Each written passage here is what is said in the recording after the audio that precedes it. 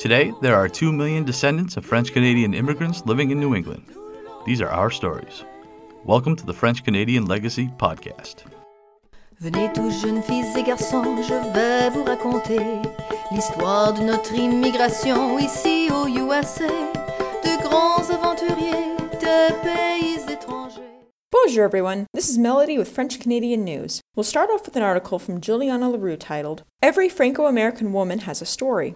This article is about the Penobscot Theatre Company's closing production, Je ne suis pas Evangeline, by Carolyn Cook. Check out the article and get your online tickets for the play.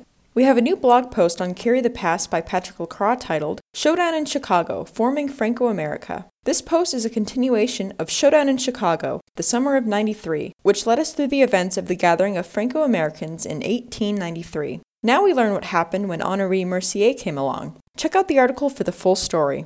FAC has new posts on their blog. Check out World of French, Switzerland. Learn more about where you can find French culture in Switzerland by checking out the article.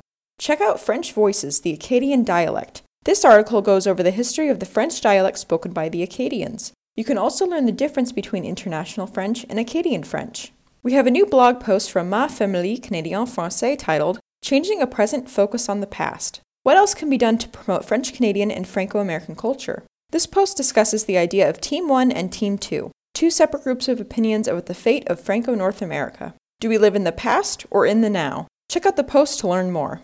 We have a new episode of Les Adventures d'un Québécois on the Ma Famille Canadien Français blog. In this episode, Luke talks about 3 expressions used in Quebec, so definitely check it out to learn something new in French. There's a new post on Modern Francos titled, How 20-somethings Can Promote the Franco-American Story to the Mainstream. I recently had a great conversation with a few other people in my age range about our personal experiences in the Franco-American story. Plus, you can find suggestions for content creation and how to get involved in telling this story, especially if you're a younger person on popular social media platforms. So go check it out. Moving on to podcasts, there's a new episode of 10-3 Canada Covered titled, How COVID-19 Has People Flocking to the Suburbs and Beyond. The housing market in Canada is hot, even with the economy slowing down due to the pandemic. But the focus isn't on larger areas. People are actually leaving for the suburbs. Listen in to find out more about what's caused this shift. There's a new episode of 104 Histoire des Nouvelles France titled La Quarantine Marseille. In 1720, Marseille was struck by the plague, so ships heading to New France had to be placed in quarantine. Listen in for the full story about this time in history during a previous pandemic. And now on to events. On April 29th from 7 p.m. to 8 p.m., join the Franco-American Center for French Culture in Northern New Hampshire. Catherine Harrington and Marie-Josée Vaillant are the guest speakers for this event. Both speakers will share how the French language and culture in Northern New Hampshire have impacted them and influenced their careers. On May 4th from 5:30 p.m. to 7 p.m., join the FAC once again for Prêt à Parler. This French conversation group is open to all levels. On May 6th from 7 p.m. to 8 p.m., join UMaine for their event with David Vermette, How Were French-Canadian Immigrants Received in New England in the 19th and 20th Centuries? Vermette will discuss how the U.S. mainstream perceived French Canadians when they were an immigrant community in New England in the late 19th and early 20th centuries. Be sure to register for this event as soon as possible. As I mentioned in the production, Je ne suis pas Evangeline, earlier in this segment, here's more details about it. The play will be online, so anyone is able to attend from anywhere in the world. It tells the story of a woman who reminisces about the strong French and Acadian women who gave her the grit and character to face her pain. You can buy tickets and view the play until May 9th. On May 11th from 5:30 p.m. to 7 p.m., check out Freeform Français with the Hancock Town Library French Conversation Group.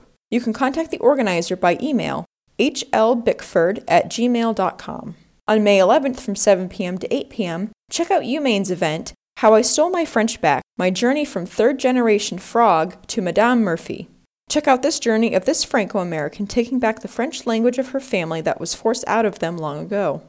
That's all I've got for you this time. Everything I've covered today will be linked in the French Canadian Legacy podcast episode description. Merci for listening.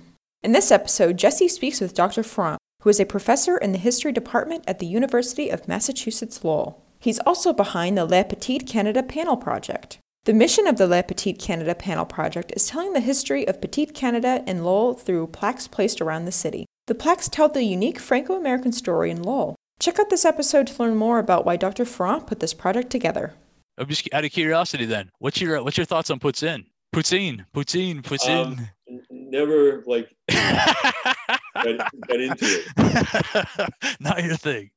Yeah, no, no, and I don't like the Montreal Canadiens either. So. Oh, that's good. That I'm a fan of. Well, I feel okay now that the captain of the Boston Bruins is from Quebec City. So yeah, that works for me. I never cared for the Nordiques either, but there you go. Well, I appreciate your time, sir. Thank you very much. This is cool. Pleasure. Take care. You got it. Have a good one, sir.